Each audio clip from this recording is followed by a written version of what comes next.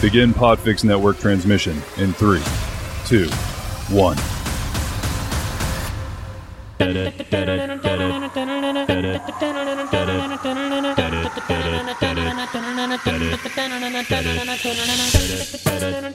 Knight Rider, a shadowy flight into the dangerous world of a man that does not exist.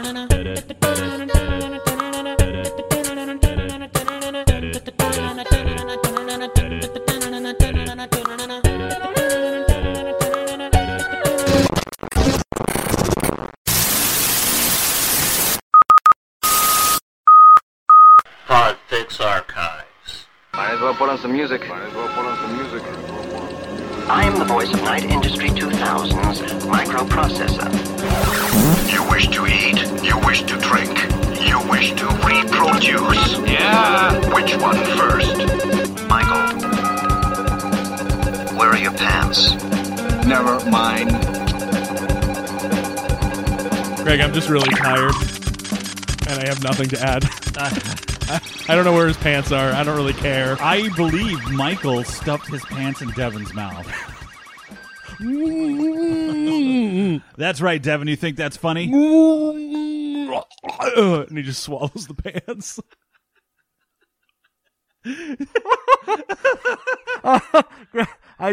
I'm really not sure if we're going to be able to come back from 2 weeks ago. That was so much fun. One of the best I think we've ever done. And yes, I'm going to toot my own horn because that's the way we roll, ladies and gentlemen. That's the way we roll. We roll. Oh, guys, welcome back to the Knight Rider Years. This is a podcast by two friends who share a love of classic 80s television. I'm your host, Dave Ciampa. I'm your other host, Greg Klein. And I got to say, I don't think that we're going to make this permanent.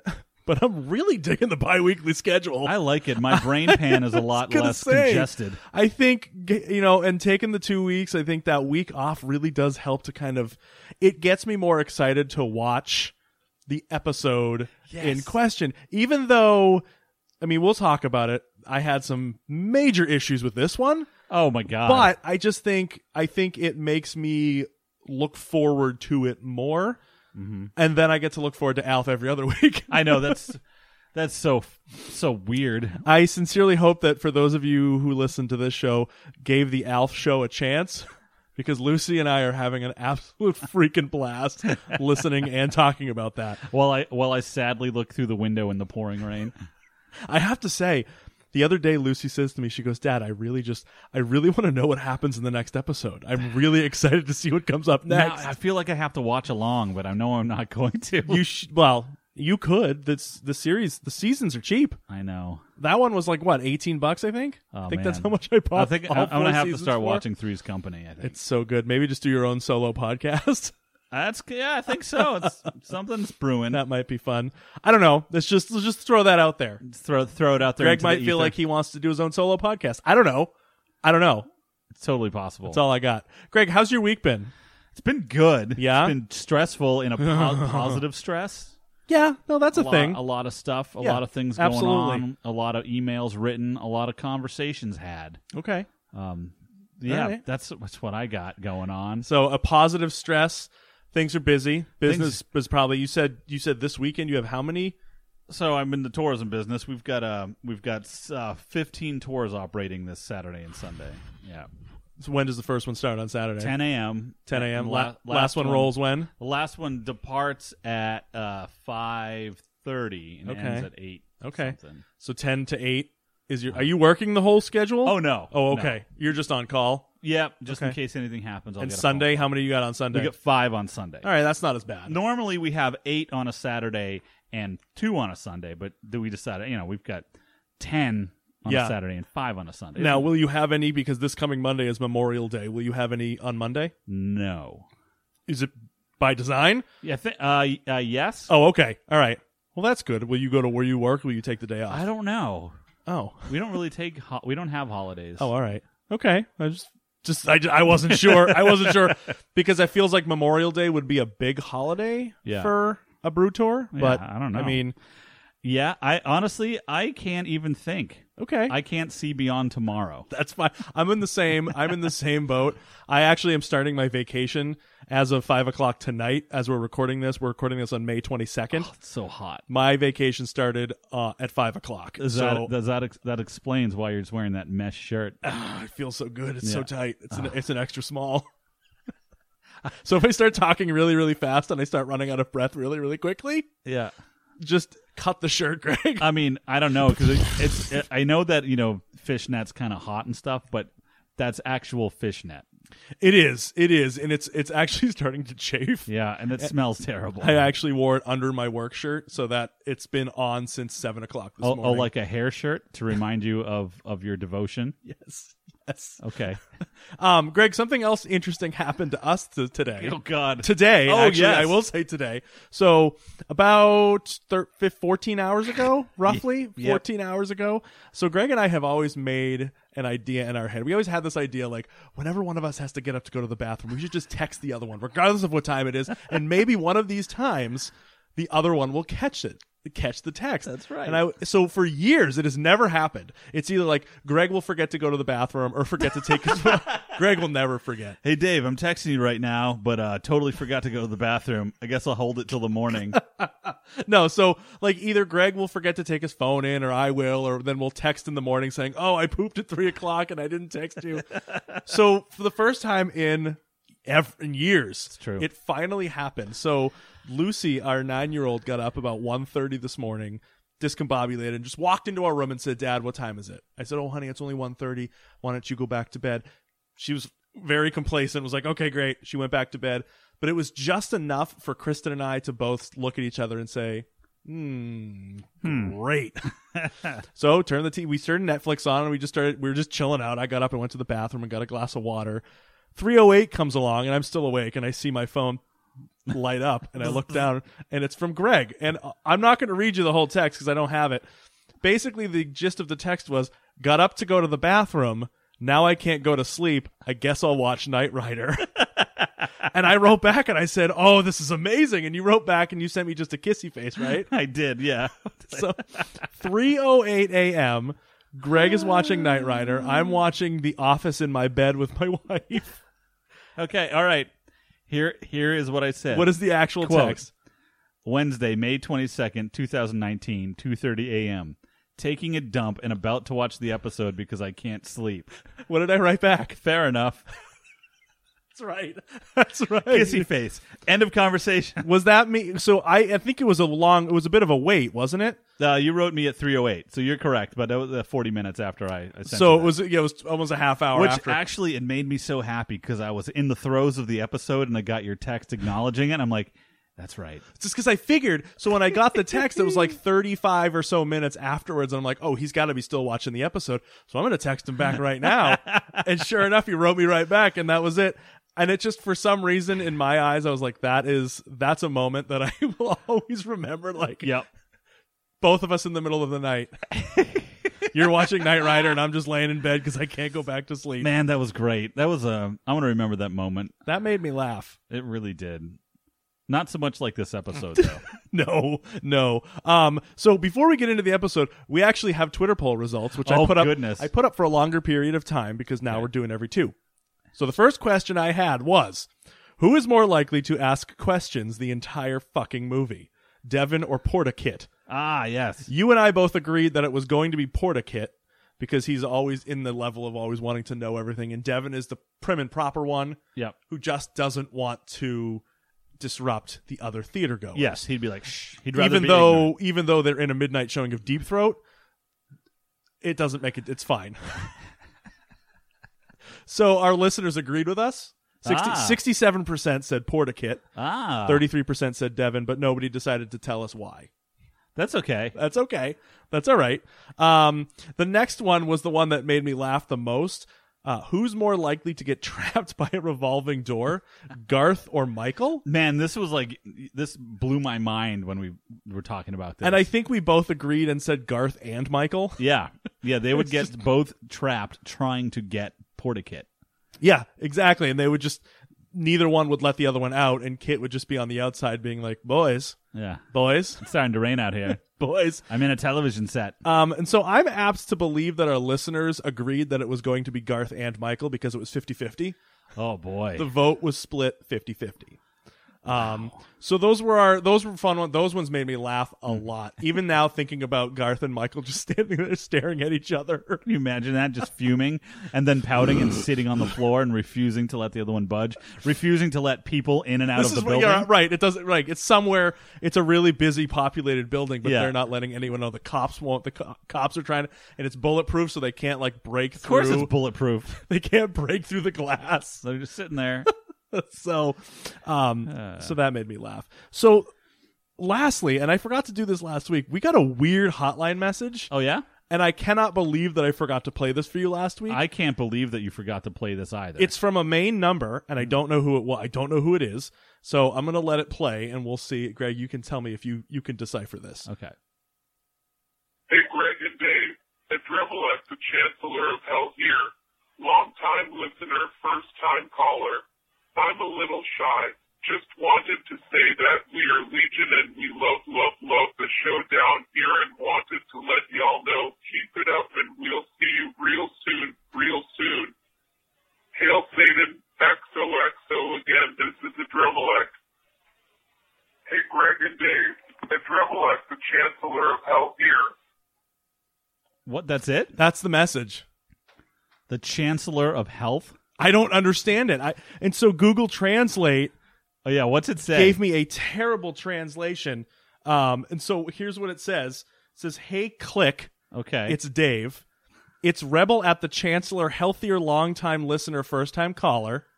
I'm a little shy, just wanted to say that we are Legion, and we love the show down here, and wanted to let you all know, keep it up, and we'll see you again real soon. Hail Savings, XOXO.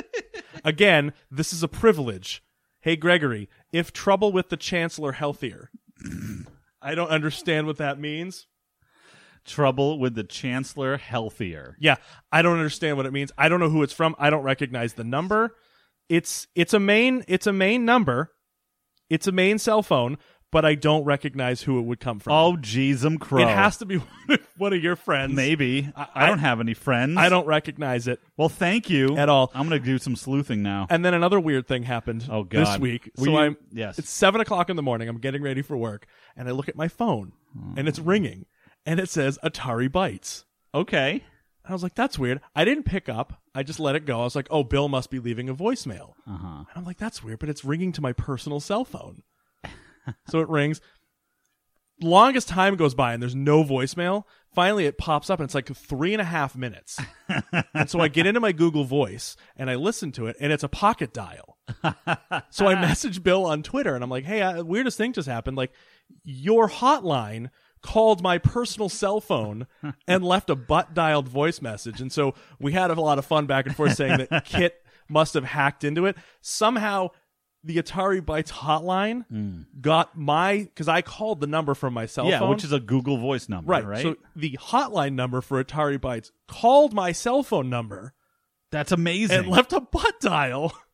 Oh my God, Bill, you're starting a monster. I don't understand how that happened. It just made me laugh, and I wrote to Bill, and I'm like, this is the funniest thing. I think it made me chuckle a lot. I'm like, oh, cool, Bill's going to leave us a hotline message.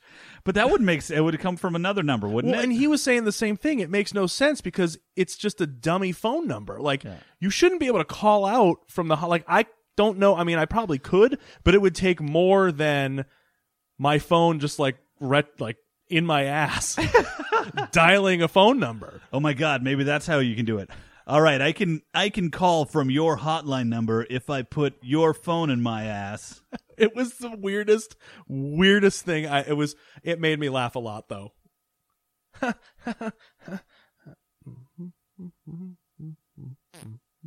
Hey Greg, David, you want to talk about today's episode?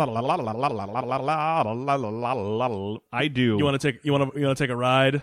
You want to take a ride down to the deep south? Oh, yeah, sure. All right, guys, here we go. It is season 2, episode 10, Ring of Fire. All right, Greg. So I think we've deciphered There are very few things in this world that Kit cannot withstand. Correct. Okay. The one thing we have found out in this episode that Kit cannot withstand is the freaking bayou. The bayou, David. Kit can't handle the bayou. Kit, you found your match. Apparently, it's that. Goliath, not so much. No. Garth, not so much. Nope. Bombs, explosions, not so much. No, driving over bombs and exploding underneath his undercarriage. Nope.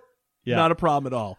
Absolutely not a problem at all. Accidentally driving into a Louisiana swamp with high humidity. That's the one. There you go. That'll do it to you every time. There you go. There it is, guys, and there it is. Kit hates the bayou, and it was bad because he was so miserable. Kit was so mad in this whole episode. He was just angry, and he was. I mean, first of all, Michael was driving like shit the entire episode, wow, yes. which we have come to expect. But Kit's also, you could hear it, like whoever was doing the audio for this episode, the audio of Kit driving through the bayou was just complete garbage. I love it. It was like Michael driving the Studebaker. Nice. Couldn't do it. So Kit in the bayou, not something that I think he'll ever want to see again. No, and I'm really surprised. We just have to talk about this. Yes. It's all kinds of weirdness. We'll get to it in a minute. So we open the episode on the bayou, where we see a guy, and basically he's in a chain gang. Mm-hmm. Okay, and one man in particular, clearly not pulling his weight. So one of the guards kind of harasses him. He throws his drink in his face. Well, he was drinking a beer. Yeah, no, he was drinking a beer. Beer. That's right. Yeah, it was a like a gold metal can. Yeah. He just like threw it in his face, took him to the ground, and he was just like, "You better start pulling your weight around here." And the guy somehow snags the key off the guard, nonchalantly just undoes his handcuffs in front of the guard. Like his shackles on his legs. Yeah.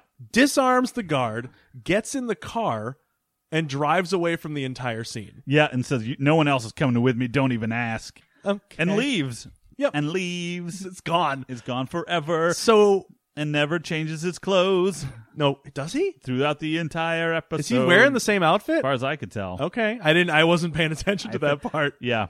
So at the Foundation, Kit is testing out his new pyroclastic lamination. Okay. Which basically a heat shield that can protect him from up to, what does he say, 800 degrees. 800 degrees. And he was asking Michael, why would I ever need to be around 800 degrees? Like, and they're in like a heat, like a paint bay, like to bake paint on, like enamel paint and stuff. Right, exactly. Yeah. Exactly. So, and Michael's just like, well, come on, kid, we got to figure this out. And April comes out with Michael's like heat-proof suit and was like, all right, Michael, it's your turn, get in. And Michael's like, whoa, what do you mean? Well, Kit's like, well, Michael, aren't you ready for this? Aren't you ready for it, Michael? No, just think about it. So, okay, they were going to bake Kit to make sure that everything worked. Right. But then they were also going to force Michael probably to sit inside of Kit or in the room and bake along with him. Which I think is funny that Michael didn't anticipate that because wherever Kit's going to be, Michael's going to be. Mm-hmm. So Michael's going to have to figure out which is silly because shouldn't Michael just be inside Kit without the protective equipment? If this pyroclastic lamination is supposed to protect him, sure, then Michael should be protected without a wetsuit. All the stuff that April keeps adding to Kit must be like cranking his weight up like so much. Kit must weigh so much. Seriously. So the test has to get postponed, of course, as Devin waltzes in with a cassette tape that is not necessarily Foundation business, according to Devin. Oh, what the whatever. And Michael's like, oh, great. Kit and I will listen to it on the way. That's awesome. We're going to have to postpone that test, all right? On the way to where? To his next mission? I'm assuming he's going to be listening to the tape while he drives blindly, figuring out where he has to go. Fair enough. So this gets to the first issue that I have with the episode. The accents in this episode are borderline unintelligible. Okay, this main character, Layla, she is the easier to understand of the other ones. And then you have the bad Cajuns, who I could not, for the life of me, understand half of what they were saying. But I think, isn't that sort of the point, though? Was it, though? I mean, yes, it is. I think it was the point. Yeah. But I didn't understand what half the story was because I didn't know what they were saying. What I really like, so Michael puts this cassette inside of Tip's Kate's Peck. Tim's Contipant. My God. Kit's tape deck. That is harder to say than it sounds. Kit's tape deck. And Michael starts, he's like, analyze that voice, Kit. He's like, well, it's a woman, and it's clearly a woman. So, yes, I forgot about the, yeah. Yeah, it's like, it sounds like a girl. It's like, well, Michael, it's a woman, about 18 years old, a lot of stress, judging by the way that she's making her words, like, not intelligent, How can sort you of. tell that? She's 18. What? Really? It's Kit, David. It is Kit. And so the woman on the tape, from what I gather, she's describing a man named Christopher, who's her husband, who is on the run from the law, and she's afraid that she is his next victim, and that she's worried that she is now going to be killed by her husband. Please don't let him kill me. Yes. Man in question's name is Christopher Callan, who apparently has had a prior conviction for a brutal murder, according to what Kit says when they pull the record. And now Michael must find Layla Callan, before Christopher murders her. And I did like this line where Kit's like, well, Michael, how are you going to find this person in the town? And Michael says, oh, it's a small town. How many Callans could there be? And then we cut to the next scene, and it's literally every storefront is like Callan's Hardware, Callan's Grocery, Callan's this. So apparently the Callans pull a lot of weight in this town. I guess so. I was like, oh, damn, okay. So Michael's, I don't even really know where he said they were. Somewhere in the bayou, like somewhere in the south. I don't know where specifically they were, but they get to the town, and Michael does what he does best, stir up the pot and see what rises, essentially. Unbelievable. So the first thing Michael does is just start asking people questions, which he's done remember that episode that MacGyver did when he got put in jail in the This is what I was remembering. It feels like the same because town. The next scene comes up, and this is exactly what they do to him. They just screw MacGyver big time, and they do the same thing to Michael. So Michael's asking about Layla. We get this like C plot. It's like a subplot involving Kit and the dogs again. Apparently, Kit and the dogs are a thing, and it's they exponentially like increase this subplot with the dogs. Where we first get this episode in season 1 where Kit's like, "Don't you come near me, dog," and he like turns into a lion and like roars at the dog who runs away. This episode, apparently, because Kit is in the bayou and he's like absorbing the smells of the bayou, I know. all the dogs are attracted to him, and that's what we get almost every time we see Kit on scene. And but he slowly starts to warm up to them over the course of the episode, which is funny. I thought it was a funny ending for that, absolutely. But yeah, Michael going around, and immediately he's going back to Kit. This police car drives up alongside. I love this part, and the guy's like, "Great, I'm gonna have to citate you. Citate you. Citate you. Sure, I'm gonna have to write you a ticket for a broken taillight." He's like, Michael's like, what are you talking about? What taillight? I loved this. This one. And he tries to kick Kit to break the taillight, and nothing happens. 3 times and nothing happens. He's like, regardless of this here broken taillight, you ran a stop sign. Michael's like, I haven't seen a stop sign for 100 miles. He's like, it was back there. You ran it. You did that. You're coming with me. And he had like the best little reactions, like, all right, I'm taking you in. And Michael's like, nobody takes me in, or something like that, except whatever. Well, I don't remember. I don't know. I built that up, and I let Well, you he down. basically argues with the cop, and the cop's like, well, you're coming with me. And he takes him and he puts him in the car. Mm-hmm. Just drives away and leaves Kit. And Michael's like, okay, here we go. And Kit's just like, so much for Southern hospitality. Seriously. So instead of this police officer taking Michael to prison, he takes him to this like beautiful, sprawling mansion in the South, and it belongs to basically the judge. Of course it does. Judge Callan, who owns most of the town, apparently. He pulls a lot of weight in this town, and so Michael just cuts right to the chase, and he's like, what about your son, Chris? Heard he was a murderer. I know. God, the judge is like, I ain't seen a murder. I ain't seen nothing. And I love it because the judge is like, so why are you looking for that tramp Layla? Michael's like, personal.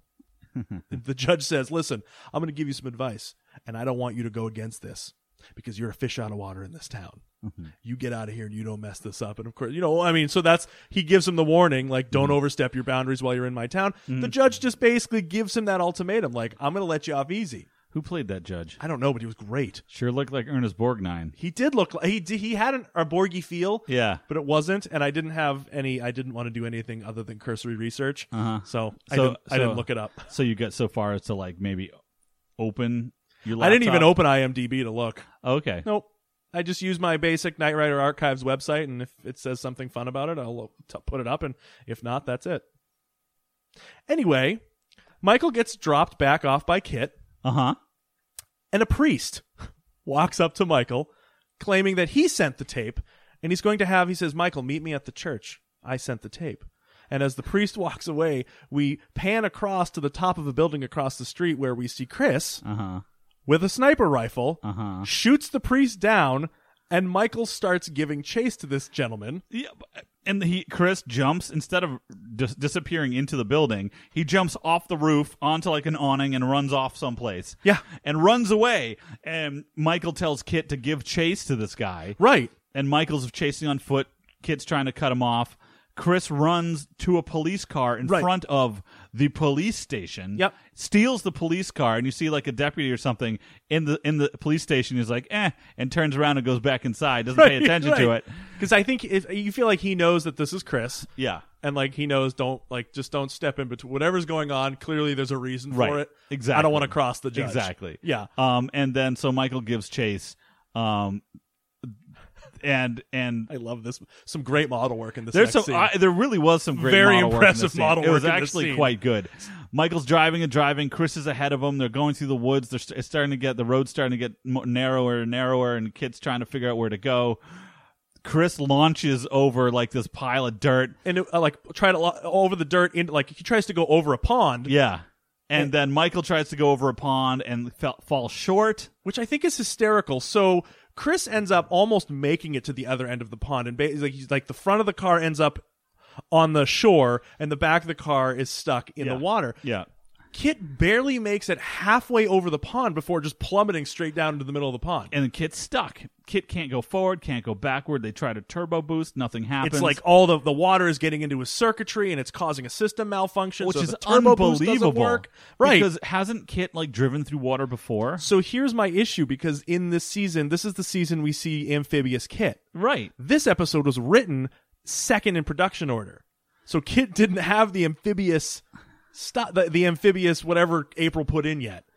That's right. Kit doesn't have the amphibian capabilities yet because this was written before that episode. Because they were going to test it, right? Yeah. In that episode, they never tested it, though. With the scuba diver. Right, Return to Cadiz. Cadiz, right, right, because they never tested it. Maybe that's the thing. Maybe it just didn't work. They just never tested it. So but this is where you get some really cool model work in this episode. So Michael fires the grappling hook out of the back of Kit, hits a tree, and starts like reeling Kit backwards. And Michael's like kind of like slowly trying to hit reverse and back up.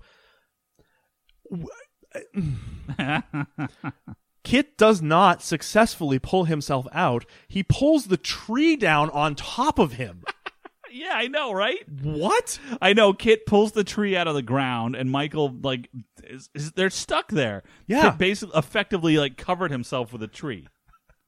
So Michael gets out of Kit and walks to the shore because he hears dogs. He hears a bunch of dogs. So the first thing Michael's like, oh, I hear dogs. That means there must be people with them. Exactly. So I'm thinking, it's probably the police. You should not be there. Right.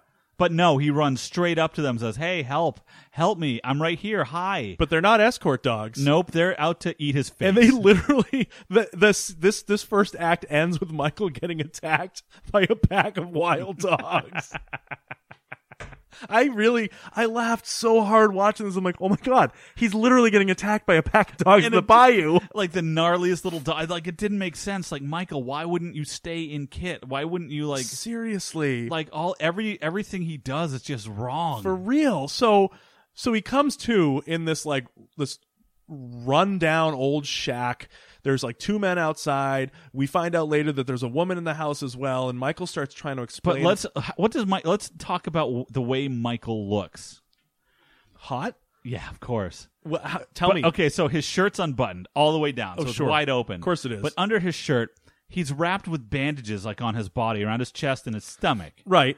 Presumably from the dogs that have chewed him up. Yes. Badly enough that he needed to be repaired. Right. He needed to be wrapped around his chest in his midsection. His shirt, which is unbuttoned, is completely fine. Yeah. Which he was wearing when he was attacked. Right. Through his leather jacket. Yep.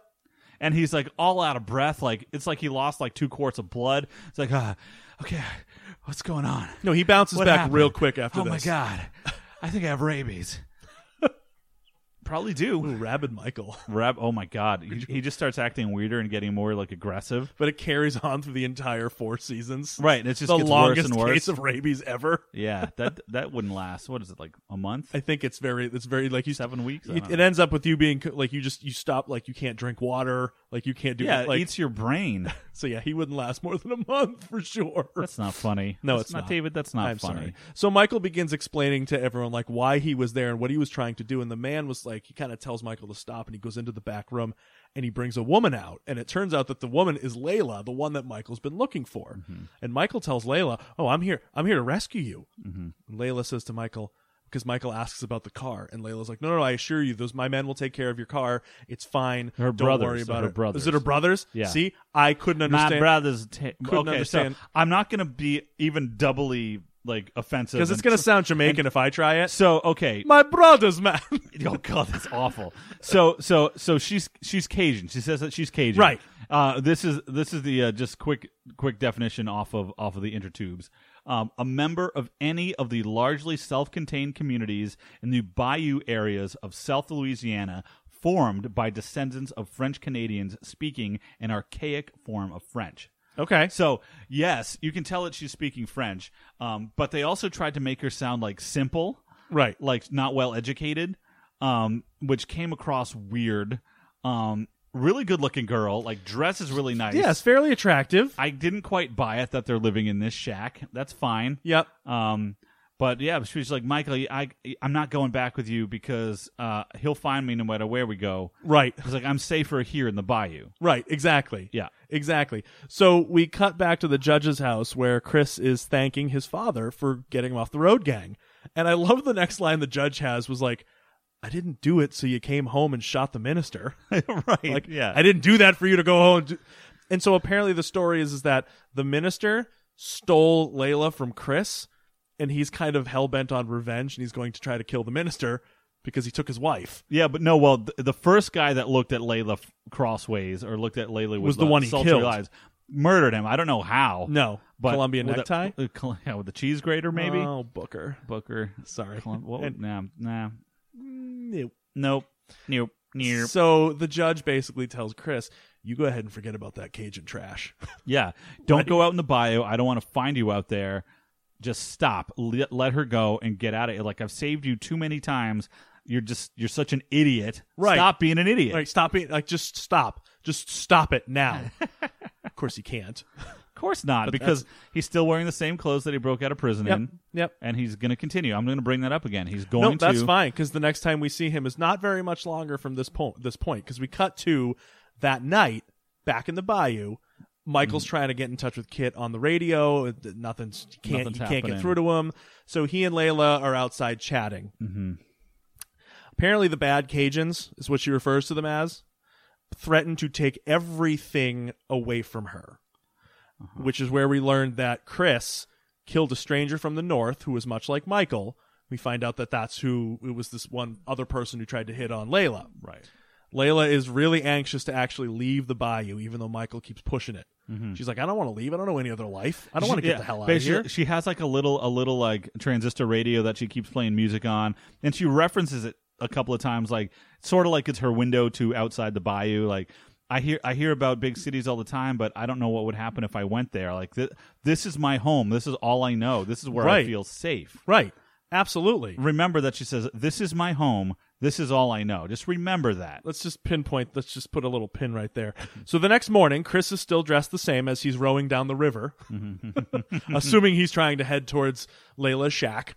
Because he knows where that is. Exactly. Yeah. As we see that Chris is also being tailed by, we assume it's the bad Cajuns. Yeah, Davy Crockett or whoever that guy was, big white Bob, like Cajun Bob Ross. Cajun Bob Ross. Cajun Bob Ross. Yeah. And I don't know who the other guy was, but he had the red hat, and he just couldn't understand a word he was saying. Yep. So this guy comes out of nowhere and sort of like confronts Chris. And Chris is like, I want Layla. You're going to bring her to me right now. And Chris makes a deal with this guy. He's like, you're the best out here. You know where she is. You're going to help me find her. Yeah. And the guy's like, yeah, I know where she is. And he's like, here's what I'm going to do. He's like, I'm going to make you a deal. He's like, you tell your father to lay off my men who are poaching for meat, and we'll give you Layla. And Chris is like, done. Yeah. Fine. Absolutely. Yeah. No problem whatsoever.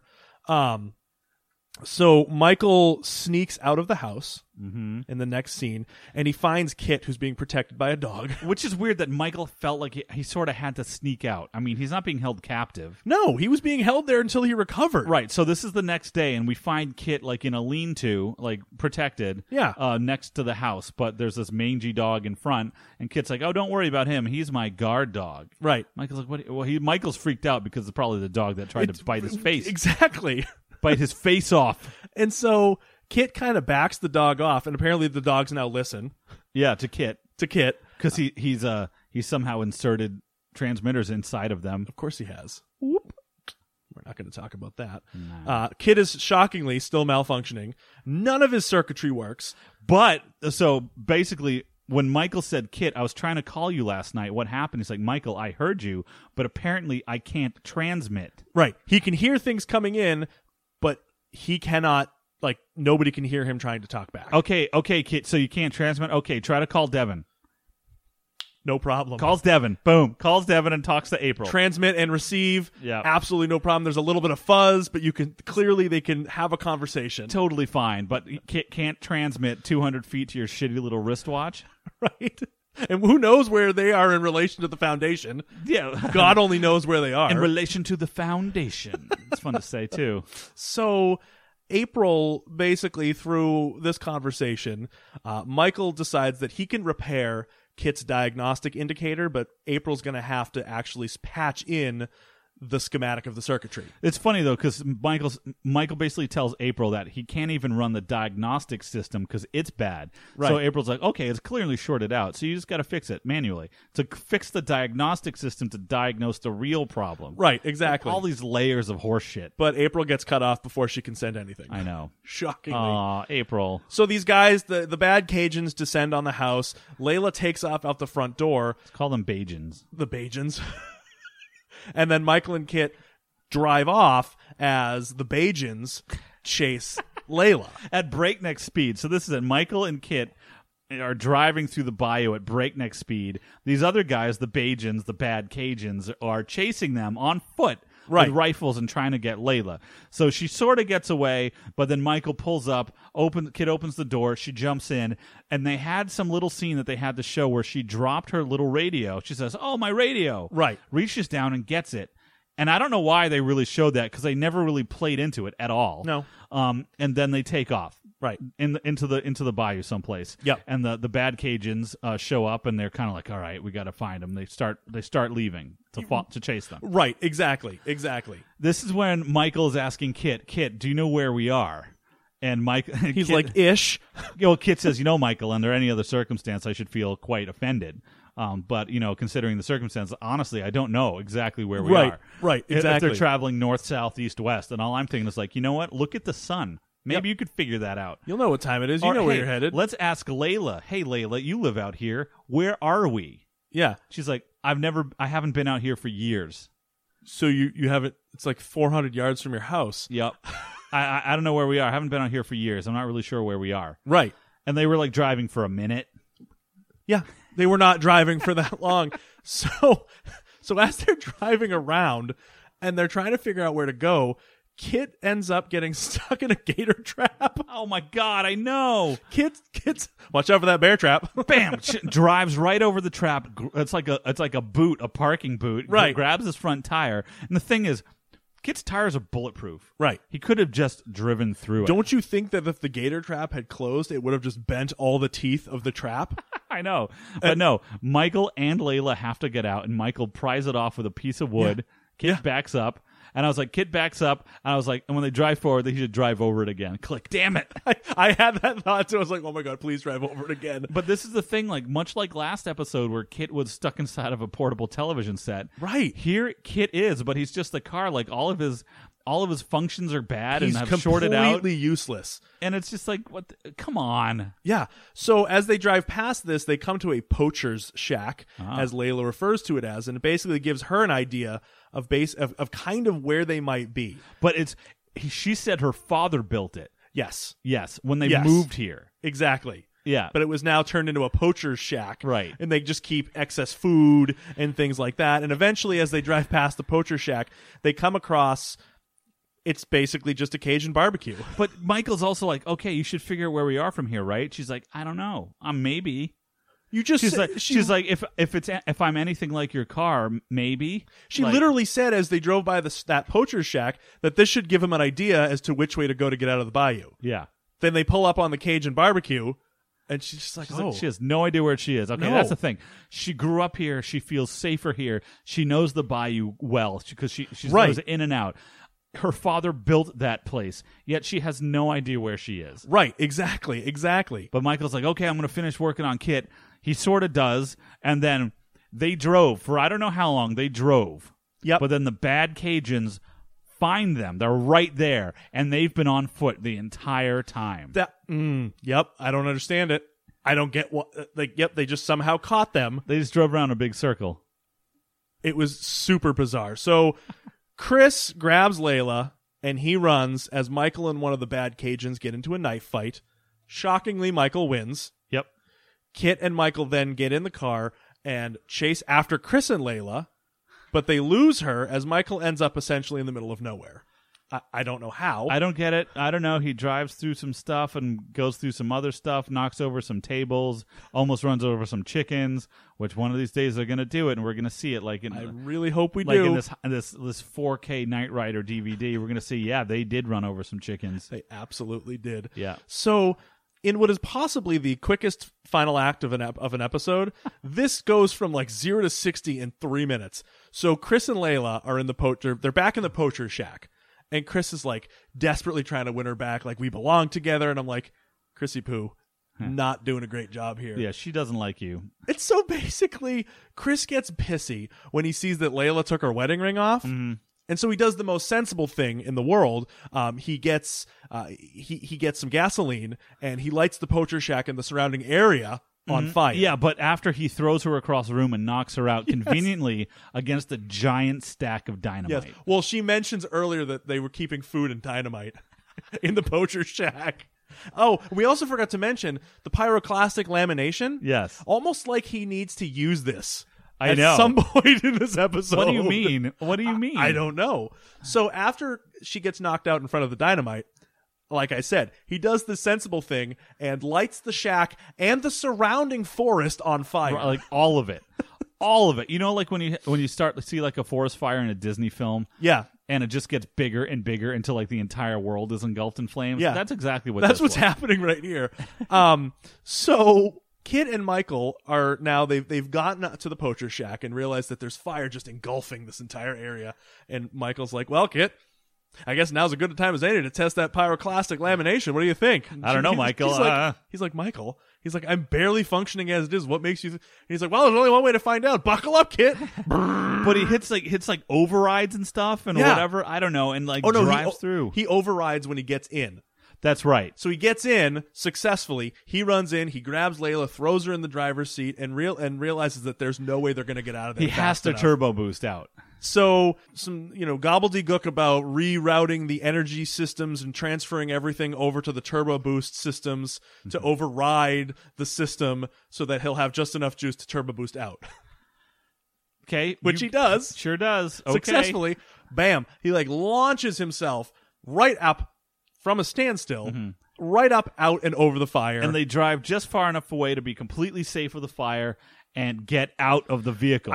What any 80s action show would do when something like this is about to happen. You get just far enough away, then you get out of the vehicle and watch the house explode. Exactly. That's pretty awesome. And it was a good explosion. It was all right. It was fairly impressive. I was not pleased with it proportional to how much dynamite was actually in that No, shack. that dynamite should have leveled the But entire bayou. Maybe the dynamite's old and just not good. It's like so it's sort of unstable. Was it like it was like the MacGyver episode in the Sugar Shack? Yeah, the sugar. What was that? The fountain. It was like season 1, Hellfire. Hellfire. Yeah, Season 1. Yeah. How do I remember that? But I can't remember last week's Hellfire. episode. The guy broke his leg and MacGyver saved. And they had to like walk across the loose floorboards to get out before the dynamite blew I know. up the and Sugar Shack. It's like you can't drip the nitroglycerin everywhere. They had to drive it back. How like, do we for 10 remember miles. that from 2 years ago, but I can't remember last week's episode? Because Michael's radiant face is just pushing true. all those other memories out. That's true. All right. So Chris shows up after the house is blown up, starts opening fire on Michael and Layla. Uh-huh. Michael radios to Kit for a distraction, which is basically Kit like pulling up and saying something. Hey, buddy. Which distracts Chris enough for Michael to disarm him. I see a moose knuckle. Moose knuck. That's not what he says. No, it's not at all. So Michael and Chris fist fight, Yep. and Michael wins very quickly. Michael just kind of half knocks him out and just kind of smiles. He's like, yeah, he's still wearing the same clothes. Yes, he is. I Yes, think he it would be is. funny though if Kit slowly was getting a Cajun accent, like he kept experimenting. with it. Michael, come to the bayou, man. Stop it. That's not. Who's with me, man?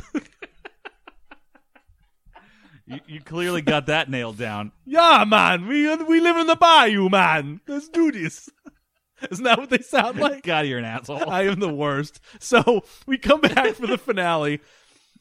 We have now like quadrupled the number of dogs that are just jumping all over Kit because Kit hasn't been cleaned yet. So we should mention that Kit has gone from like jet black to almost like a moss green. I know, he's like covered in crap. He's just covered in dirt. The dogs are jumping all over the hood, but Kit seems to be just really kind of enjoying the fact Like, yeah, that Michael, it's quite nice. Layla makes the decision that she's going to stay behind, and Michael says to her, he hands her the radio back and says, if you ever decide to leave, you know where I'll be. How? You've never told her where you'll be. I know. Well, the priest will know because they leave together. Oh, that's true. Because he wasn't killed, he was just winged in the shoulder. That's true, as the priest knew how to get that tape to Devin. Uh-huh. But it's never explained to us. But that's okay. I love how the priest, I guess this is the next day, the priest is completely fine. He's just got his arm in a sling, and he's wearing the same clothes. Yeah. Yes, he is. I mean, the wardrobe budget was probably pretty slim compared to the model work that they have to do for this season. Because I have to say, these models are 10 good. episodes in, and they've done I'd say 8 out of the last 10 episodes Yeah. have been. There's been some significant model And work in here's these. the deal. Like, I think they went above what they needed to because we're watching this. Like, my television, David, is not quite as big as yours, but it's a 53-inch. But still, And it looks good. 53, whatever. I mean, it doesn't, because these shows were not meant to be watched on 53, whatever, 65-inch. They're not meant to be watched in this like crisp HD video. Right. You're watching it on a 13-inch tube TV. You're not going to know the difference between that. So like you and I are picking apart, but I'm loving it because I love models and They I love, look good, I though. They love did model- a really good job. And They sometimes really you did a can't nice tell job. at first. Like, wait a second. Oh, no, wow. Like, I think what it is the color grading is the same. They did a good job matching it. Exactly. Unless that was done, in these DVD releases. They might. I bet they remastered some of them a little bit. So Michael pulls Kit into the semi, and April completely starts freaking. Michael, what have you done to this? Oh my god! And Michael's like, "No, I'm fine. Yeah, Thanks. he's like all dirty and tattered I'm- and looks like I'm good. crap. He I didn't lost do his anything. leather jacket, Yes, he did. I hope he gets it back in the next episode. but it's all going to be full of bite marks and stuff. He's going to find a tooth in it. And Devin starts smiling about the whole thing. He's just like being a dick. He's like, "No, well." I didn't have to give him that tape. I mean, April. Okay, so let me in April's defense. She has done more work to repair Kit in this season than Bonnie did in all of season 1. That's if true. I had to recall. So giving April credit for what they give her to do, which is not much, she's done more to help Kit. Like, I like April. I don't mind April. She's fine.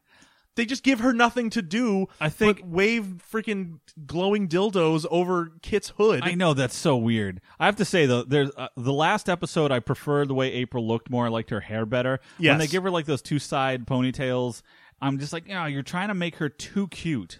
Yeah, absolutely, Like, absolutely. Yeah, so, but I don't dislike this character of April. I mean, She's fine. okay, so final word. I didn't hate the episode. It was okay. I thought that I liked the scenario again where Kit was kind of useless. Yeah. Like I liked seeing helpless Kit. I honestly, my biggest problem was these fucking accents. They were so unintelligible at points that I had a hard time understanding and rewinding and trying to rewatch. I really couldn't figure out what was. It kept me from truly enjoying the episode. Oh, really? Well, I watched it at 3:00 in the morning after a great BM, so I was in a pretty zen place. I don't know. It didn't bother me one bit. All right. So I'm going to have to give this episode a belt buckle with a turbo boost. You think? I'm going to give it a 2.5. Okay. Straight up middle of the road, nothing offensive, but just I didn't find it to be that impressive. Okay, I'm there with you. I'm going to give it a belt buckle, but I'm not going to go the extra mile. Like a solid belt buckle, that's a 2. Okay. Definitely below average. There's some lazy writing in there and just some dumb stuff. Oh, absolutely. That I was like, they could have done more, and they just were weird about it. Yeah, nope, I gotcha. That could have been Absolutely. a season premiere. Like if it was a 2-hour show, it might have been better. All right, I'll give you that one. Absolutely, but then we wouldn't have Goliath. Do you want to rock out with some Who's More Likely? I do want to rock out with some more likely stuff. Okay. All right. First question I have for you, Greg, is who is more likely to throw a fit during a game of Monopoly? Garth or Michael? Are you talking to Garth or Michael throws a fit? Now, imagining that they were let's broaden the scenario and say that they have been playing this game for 7 hours. Michael's been like double mortgage the houses. Garth's just like racking up this cash. Who's more likely to throw a fit? Because Michael seems like the type of person that would like have this like he'd have like the spade in his pocket. Yeah. And he'd throw this one thing down and just destroy. I mean, I want to Garth's say game. it would be too easy to say that it was Garth, though he's the most likely candidate. I think. Right. I want to almost. I don't know. I want to come up with a scenario where Garth gets the better of Michael through some dumb little glitch. Okay. But I think ultimately it would be Garth because he has to be the one that would flip out over Monopoly. Yeah, I was the same with you. Like, I want to think Michael would be the bigger baby. I think, you know what? No, I think Michael would be the bigger baby. Yeah. Because I think Garth knows how to play the game subtly and sneakily enough. But I think Michael would just try to play it straight. And if something doesn't go his way, I think he would just flip himself out. Okay. I think he would just he'd be the guy that would flip the board after 7 hours. And all little pieces and the paper goes everywhere. Yeah. I'm gonna say Michael. Are you saying Garth? I'm gonna go with Garth. All right. The next question. Yes. Who's more likely to have an embarrassing tattoo? Devin or April? I mean, what would April's embarrassing tattoo be? I mean, would it be a tramp stamp? Those weren't popular. Maybe in an the 80s. ex-boyfriend on her butt cheek? Would it be like a heart? An ex-boyfriend named Buff? Buff or Biffy? Or Biff Buff? My ex-boyfriend Biff? Or would Devin's oh man, I don't know. Okay. I feel like we talked about shirtless Devin with a tattoo. Shirtless Devin with a tattoo that he got in Paris at the end of World War II. Yes. With his Do you think then that's a lady regret? friend. That's a regret for him? I don't know, because he had to kill her because she was part of the SS. Yes. I don't know, maybe. I don't know. So this is a tough one. Yeah. Do you want to postpone it? God, And come back in 2 weeks? I want to postpone it, but while we're sitting here, I came up with a secondary. Can I ask you one? Yes, please. Who would be more successful at catfish noodling, Devin or April? Successful at catfish noodling? Yeah, you go under the water, you put your hand in the catfish hole, and you noodle the catfish. I've never done it, but I've seen it. Devin. Devin would be better than Devin April would at noodling? absolutely be better. I think just Devin has that war experience that I bet you're right. if he'd been lost in the jungle for days on end, I bet he would know exactly how to get in there and just grab it. Like do you one think that swipe. there's a portion of Devin's life where he didn't say a word for like 16 months and he Yes. lived off the land? Yes. He'd pull a Tom Hanks and Castaway, but I think Devin would know how to so easily just be like, but he'd put his hand up like, just give me 1 minute. But he's Yeah. talking to no one. And he just goes in and he just goes right underneath and he pulls out this big-ass catfish. Yeah. Okay. I think it's got to be Devin. Okay, and then okay. All right. Yeah, I'm into that. Devin. Yeah? All right, so we're going to put the tattoo on hold for 2 weeks. I want to really think about that. Think about this one. We'll get a better story about it. And then are we both agreeing that Devin is the better one at catfish noodling? I think so for his survival training. Okay. Do you want to know what's coming up in the next episode? Oh, please lay it on me. This one I think has potential to be a classic. Oh boy. Okay. Oh boy. So the next episode is season 2, episode 11, Nightmares, as in KNIGHT. Yes, I'm really interested in this one. Nightmares. An explosion renders Michael an amnesiac, a situation that sees him revert to his previous identity of Michael Long. With the aid of Kit, he sets about unraveling the mystery of the case he was wrapping up when the accident occurred. Oh, this is going to be great. This is what I'm saying. Like, I am I'm so ready. So in for this episode. This Oh, has man. high potential to be an absolute freaking classic. Dude, I'm so into this. I'm pumped. It's going to be a long 2-week wait, but that's okay. That's gonna be It's going fine. to make it all worth it. Oh, David. let's talk about where people can find us on the interwebs. Oh, they can find us on CampaKlein.com, CiampaKlein. You can find us on Instagram at CampaKlein. Yes. You can find us at Twitter at CampaKlein. Yes. You can find us on the Facebook/CampaKlein. Yes. I think that's it. That's it. Oh, there you go. I got 'em call all. our hotline. Oh, shit. 207-835-1954 and drop us a rate and review on Apple Podcast. We'd really be happy if you did that. That would be great. Any closing thoughts, Greg, before we say good evening? And no, David, this has been a pleasure. All right then, ladies and gentlemen. So, for the Knight Rider years, I am the Ragin' Bajin. I am Kit's Plugged Up's dirty parts. Oh, That's all. All right, guys. Have a fantastic week, and we'll see you in 2.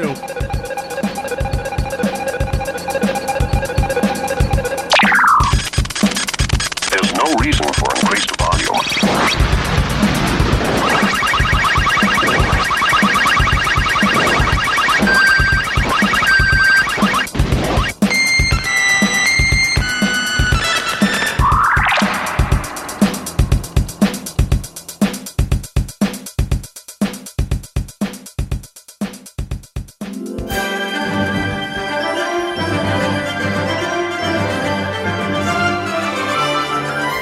There you have it, loyal listener. A fine example of what can truly be done with podcasting. Hard work, consistent output, and just the right amount of guidance from an enigmatic network overlord. Tune in again next week to see what timeless gem I dust off for your listening pleasure. Seriously. I need to get someone into this archive room and do some cleaning. It's filthy.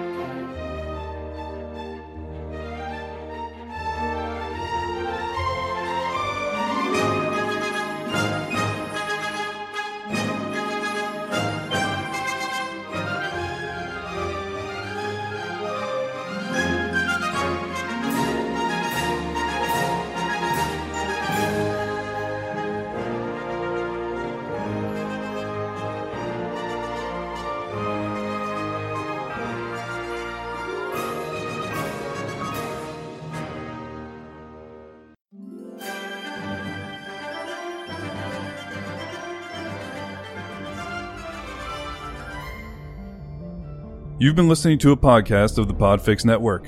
Discover more audible gems like this at podfixnetwork.com. Make sure to catch up-to-the-minute network shenanigans by following @Podfix on Twitter, official_Podfix on Instagram, @Podfix Network on Facebook. And make sure to subscribe to Podfix Presents wherever you choose to find podcasts. The Podfix Network, artist owned and loved.